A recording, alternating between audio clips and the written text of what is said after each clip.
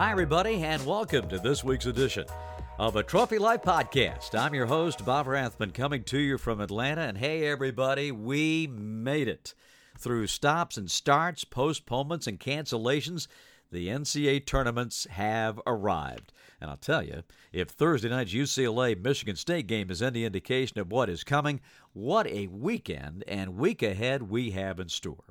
Our guest this week is the legendary Mike DeCourcy of the Sporting News. We'll talk about the men's tournament and the men's players and coaches that have been announced this week as finalists. We have had a very busy week here at World Headquarters in Atlanta getting ready for these awards and the voting. So we'll have more on that in just a moment. But first, let's reveal all of the finalists. The Atlanta Tip-Off Club announcing the finalists for the 2021 Jersey Mike's Naismith Women's Trophy. And they are Kentucky junior Ryan Howard, who was a 2020 finalist. Freshman Paige Beckers of UConn, who claimed the 2020 Jersey Mike's Naismith High School Trophy. They lead the list of contenders. Also among the finalists, Louisville senior Dana Evans and South Carolina sophomore Aaliyah Boston. For the men, the 2021 Jersey Mike's Naismith Trophy, the most prestigious individual honor in college basketball. The finalists are Oklahoma State's Cade Cunningham, Illinois' Ayo Dosunmu, Iowa's Luka Garza, and Gonzaga's Corey Kispert. The 2021 Warner Ladder Naismith Men's Coach of the Year candidates. There are 4 finalists there, and they are Mark Few of top-ranked and undefeated Gonzaga. He won the award back in 2017, by the way.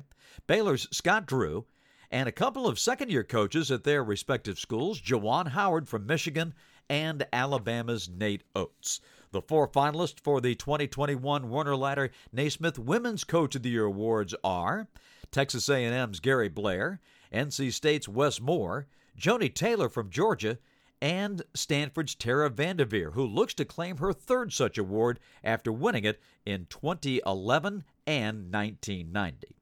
Once again, fans will have their say in who wins these top honors by participating in the Naismith Awards fan vote presented by Jersey Mike's. Now, you can visit naismithfanvote.com from today, March the 19th, through the 31st. Fans will have the opportunity to cast a ballot daily for the Jersey Mike's Naismith Trophy for the Men's and Women's College Player of the Year and the Warner Ladder Naismith Coach of the Year awards. There will also be opportunities to vote on Twitter. You can go to the Naismith Twitter page at Naismith Trophy and the NCAA's at March Madness. And the fan vote this year will account for 5% of the overall vote. So have some fun with that. Vote for your favorite coach, your favorite player, and watch these games. It is going to be amazing. The women's tournament gets underway Sunday in San Antonio. What a great weekend of basketball we have ahead of us. And straight ahead, here on the podcast, we'll be chatting with Mike DeCourcy of the Sporting News. But first, this from Jersey Mike's. Good things come to those who wait. At Jersey Mike's, they also come to those who don't. Download our app, order ahead, and skip the line. Cut to the Chase by Jersey Mike's. Be a sub above. It's always a pleasure to catch up with Mike DeCourcy of the Sporting News, and he does so much for us at Naismith. He's on our board of selectors, of course, a Master Voting Academy member, U.S. Basketball Writers Hall of Famer, and when he speaks, we listen because he knows everything about this inside and out. Mike, how are you doing, sir? I am doing great, Bob. Always great to hear your voice. Well, thank you, pal. An exciting time, a crazy year. It's going to be capped off with a crazy tournament.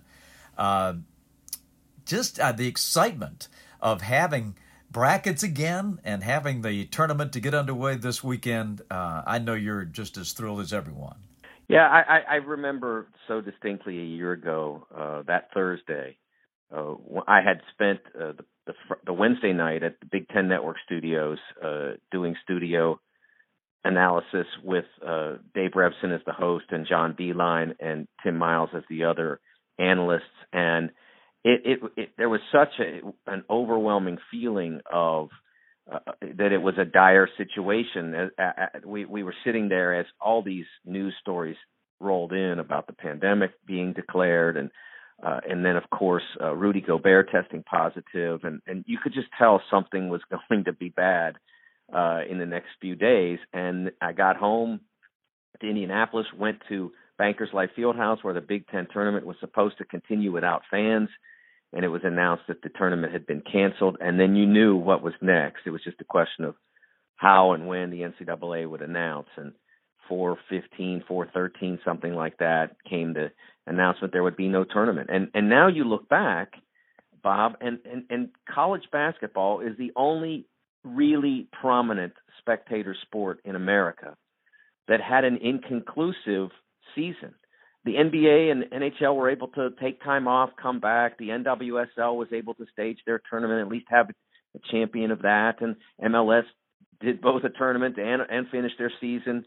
NFL went all the way through. Baseball had a short season, but they did have a World Series.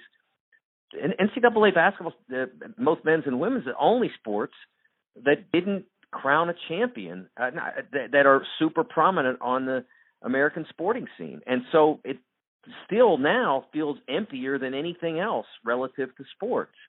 And this is our chance to not necessarily conclude last year, but at least to get through this one. And to, even though it's not 100% convenient for everybody, I know that it's difficult for the athletes and the coaches to be sort of sequestered in the way that they are. But the alternative is what we had last year. Or if we continued forward without the sequestering and all of that, the possibility of what we saw last week with multiple cancellations of games, I don't think we want that. So I know it's really difficult for all the athletes. When I go to games, it's not going to be as joyous as it ordinarily is because I've got one eye on the court and another eye over my shoulder, making sure that the virus doesn't come sneaking up on me. But it's going to be better. We're getting toward, with the vaccinations coming and all that, we're getting toward the light of day, and this is part of that. Going through 67 games, sending home 67 teams with a loss, and the other one with a trophy. I think that will be huge for both the feeling that we're making progress and also for the experience of the athletes and coaches involved. Oh, I think you're spot on because it is just the announcement of the brackets and the field for the tournament gave us all a feeling that, we're coming out of this. We're starting to turn the corner. And, sports, basketball in particular, it's not going to bring anybody back, and we're sad about that. But it's going to give us such a boost because it is the one thing, Mike, as you know, that brings in so many people who are just the casual sports fan or even a non-sports fan, but they can fill out a bracket and feel like they're a part of it. And it brings our country together, if ever so briefly, and for something around a college basketball tournament, don't you think? I totally agree with that. And the only thing missing this year, Bob, is that instead of playing hooky from work one day, 2 days, you can only do it one day. And so we'll be missing that, but it still will be better than everybody being home, working from home, and no one having any games to distract them. I was emotional a year ago when I got done with the article that I wrote that announced the cancellation of the tournament. And when I got done on Sunday night doing the Big Ten Network breakdown, the Big Show breakdown of the tournament, I felt a little bit again. I felt it again that, here we are. We're back. This sport that I love and have loved for so long, we're back. And this time, it's not going away. Mike, how do you plan on covering the tournament? Well, I honestly, I ordinarily, although I will often go to a second round site. What the last few times I've done it, I went to our office, our headquarter office. In 2019, I went to our headquarters and spent a couple days there to watch the first 2 days, and then drove to an adjacent site. That year it was going to be South Carolina, and I drove down to Columbia, and I was there for the great Duke UCF game that was so amazing. But I usually like to be somewhere where I can see everything for those first couple days. So this year, since there's that added complication, I thought, you know what, I'll just stay home the first 2 rounds, and then I'll pick it up. And I live in Indianapolis. I didn't mention that. So the tournament is literally a half hour from my house in almost every venue. So I round of 16, I still don't know exactly where I'll go for that because I don't know where everybody will be. But I'll go to a round of 16 site each day, Thursday, I guess it's Friday, Saturday. And then I'll go to an Elite Eight site each day. And then, of course, I'll be at the Final Four as well. So I'm staying home the first couple days, but I'll be back out there. And amazingly, I mean, it'll be the first live basketball I'll have seen in more than a year. And wow. I'm really looking forward to that. I know. Wow. I think many broadcasters and writers are in that same boat. They haven't been back in the gym, and it's a great feeling, I will tell you. Even without fans, just to see the young people playing and coaches coaching and doing what we love to do. It's been a big week for us at Naismith. We've made our announcements for the Coach of the Year candidates and the Player of the Year finalists for both the men and the women. I want to talk to you about the men's Coach of the Year and Player of the Year. Earlier, before you came on, Mike, I went down the list of Juwan Howard and Scott Drew, Mark Few, Nate Oates. What strikes you about those four? All of them have excellent teams, obviously, looking to make a deep run of the tournament. This is one of those there are no wrong answers kind of thing. And it's interesting because my standard feeling has always been that if you win all of your games, how are you not Coach of the Year? And so when Greg Marshall did it in 2014 with Wichita, he was the Sporting News Coach of the Year that year. And the same thing a year later with John Calipari. And I know I'm maybe judging Mark a little more harshly by that standard, but I mean, the next year when he won all but one of his games, he was the Sporting News Coach of the Year, so he already has a trophy in that respect. And the thing that the reason why I sort of side, so to speak, with Juwan Howard in this debate is that he has overcome some challenges that others have not had to do. And what I mean by that is, first of all, there's the fact that he came into college basketball with, other than his 3 years playing for the Wolverines at Michigan, playing as part of the Fab Five, had no college basketball background. He had spent the previous 26 years, I guess, either playing or coaching in the NBA. So he had a great background in basketball, but it's different in college. And there had been a very long list of either players or coaches who came from the NBA and then tried to coach college without having had any real background in it other than maybe they played. And they failed spectacularly. I mean, the track record was awful for Clyde Drexler as an example, Mike Dunleavy at Tulane. These things weren't happening. Chris Mullin, it wasn't awful, but it didn't work, and it only lasted 4 years. The only really shining success story in probably about 20 different people who tried to do that was Fred Hoiberg at Iowa State. Mm-hmm. So Juwan was facing that, having to learn how to be a college coach as well as learning how to be a head coach.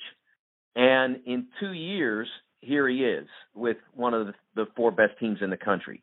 And you add on the complication of following a legend, someone who was widely acknowledged as one of the best technical coaches in the game, and who also had coached in 2 NCAA title games in the previous decade.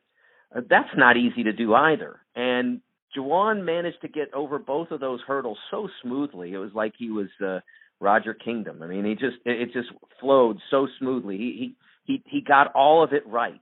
The media, the public, the recruiting, scouting. And when I say scouting, as much scouting the other team, but more so scouting guys like Mike Smith from Columbia, looking at his tape and saying, that guy can help us. If he wants to transfer in here, he's going to help us. All that kind of stuff. And so I think he did a fabulous job. Scott, amazing coach. And Nate Oates, what he's done in Alabama 2 years, tremendous. And, I can't say enough. I mean, what Mark Few has done as a college basketball coach is literally unprecedented. Nobody has ever gone to a mid-major program and turn in the way that he has and turned them into an enduring national power in the way that Mark has. No one has. And we've seen like John Calipari elevated UMass and from nowhere and made him a power. And I'm sure John could have sustained that if he had chosen to stay at UMass, but he didn't. That's the standard is you elevate the program, you get out before before everybody starts to realize how hard it is. And then you get a more lucrative job somewhere. And Mark just said, "No, this is my place. I'm staying here. I don't care. You throw UCLA, Indiana, Kentucky, NBA over at me. I'm staying here." And he has. And he's not only made it a major power, then he made it a mega power, one of the absolute best programs in college basketball. So if anybody wants to vote for Mark, I'm not gonna argue with that.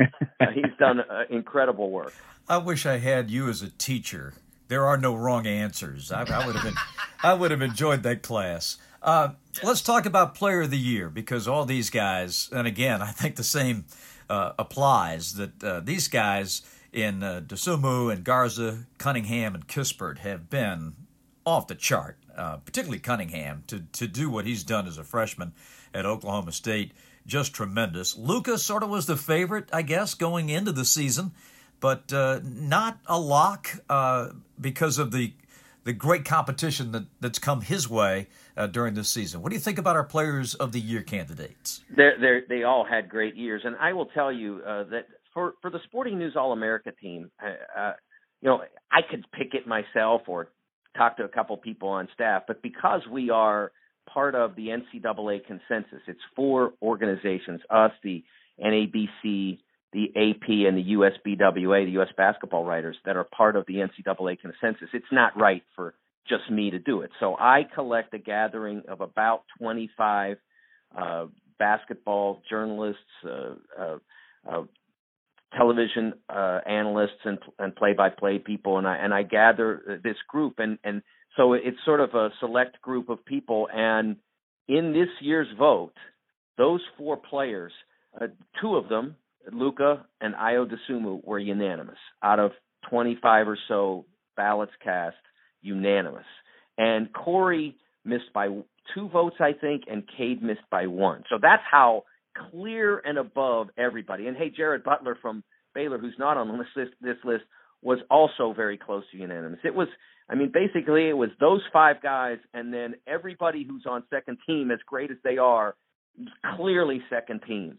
So this group that we have here as the finalists for the Naismith Award are the absolute cream of the crop. And I look at Luka Garza as someone who has done everything required of him to win that award. Came in as the favorite, elevated himself from a scoring standpoint.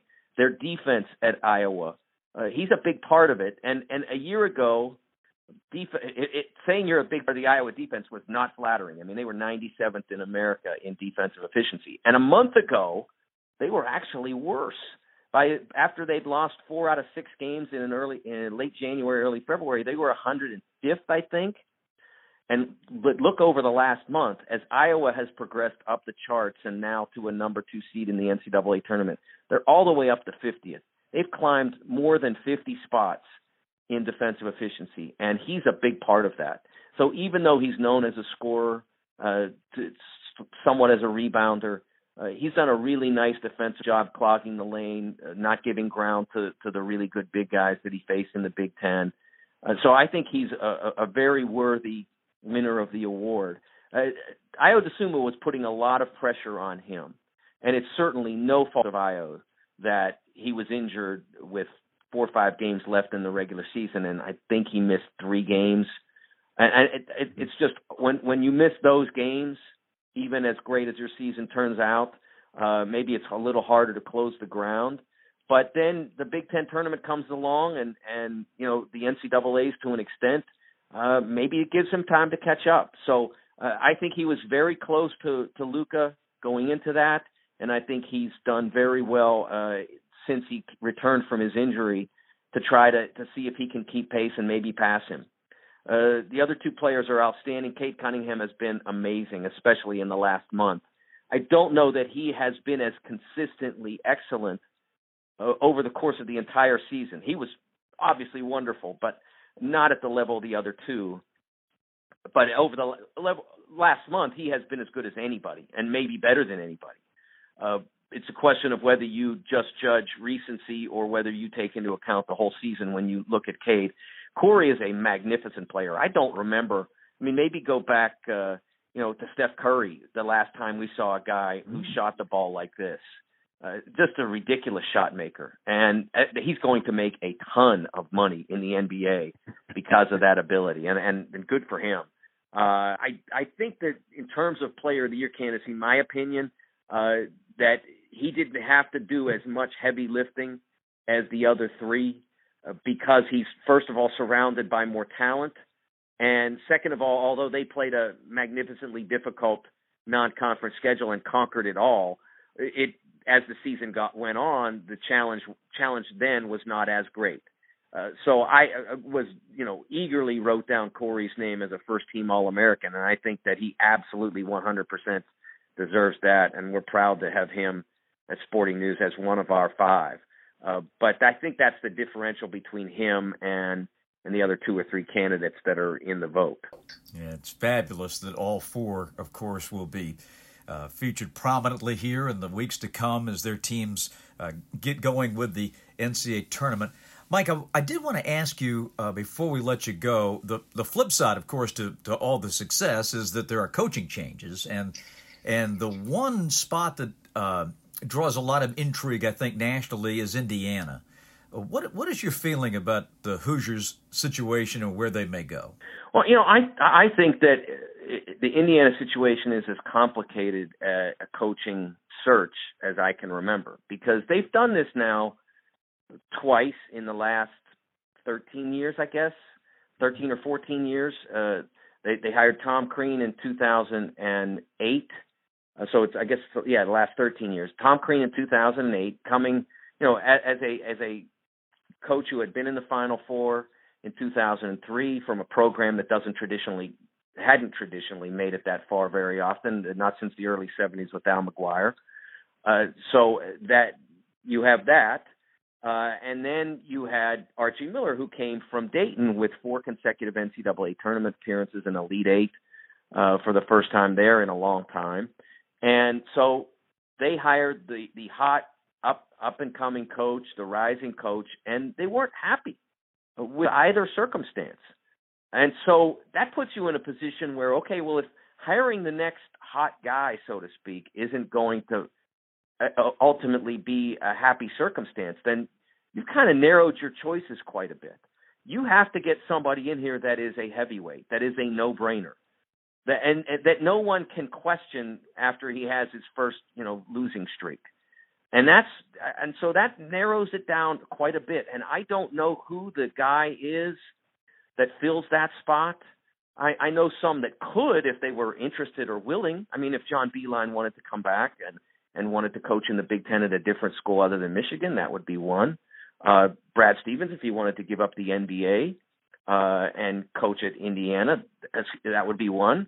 But I don't know that either of those circumstances is the next step for either coach. I don't know. I have a pretty good feeling Brad has already said that he's not interested. That he wants to remain the coach of the Celtics. He said that on the radio Tuesday or Wednesday after Selection Sunday.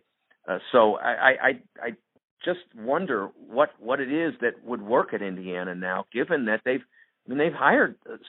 You look at the resumes of the coaches they've hired since Bob Knight left, and the resumes were all great on the way in, but they weren't happy experiences for anybody on the way through. It's a fascinating story that we'll be following and reading your dispatches, every word, for sure. You can follow him on Twitter at TSN Mike. Mike DeCourcy, we cannot thank you enough, first of all, for sharing time with us today, but also for all you do for us at Naismith. We couldn't do this without you. Your insights and knowledge is second to none, and we thank you, sir. Thanks very much, Bob. It's very nice of you to say, and it's always a pleasure to talk with you. Mike, thank you very much. Our Citizen What to Watch For, Citizen the official watch of the Naismith Awards. Citizen Eco Drive watches are sustainably powered by light and never need a battery. What to watch? I would think watch for sales at the big box stores for additional DVRs so you can record all these games and watch them back. Men's tournament, hot and heavy Friday and Saturday. The women get going on Sunday. The women's side is going to be televised by the ESPN family of networks, and of course CBS and Turner combined to show all the men's games. It is a basketball bonanza. We'll talk more about it next week. From Atlanta, World Headquarters checking in. Thank you for joining us. We'll see you next week on a Trophy Life Podcast.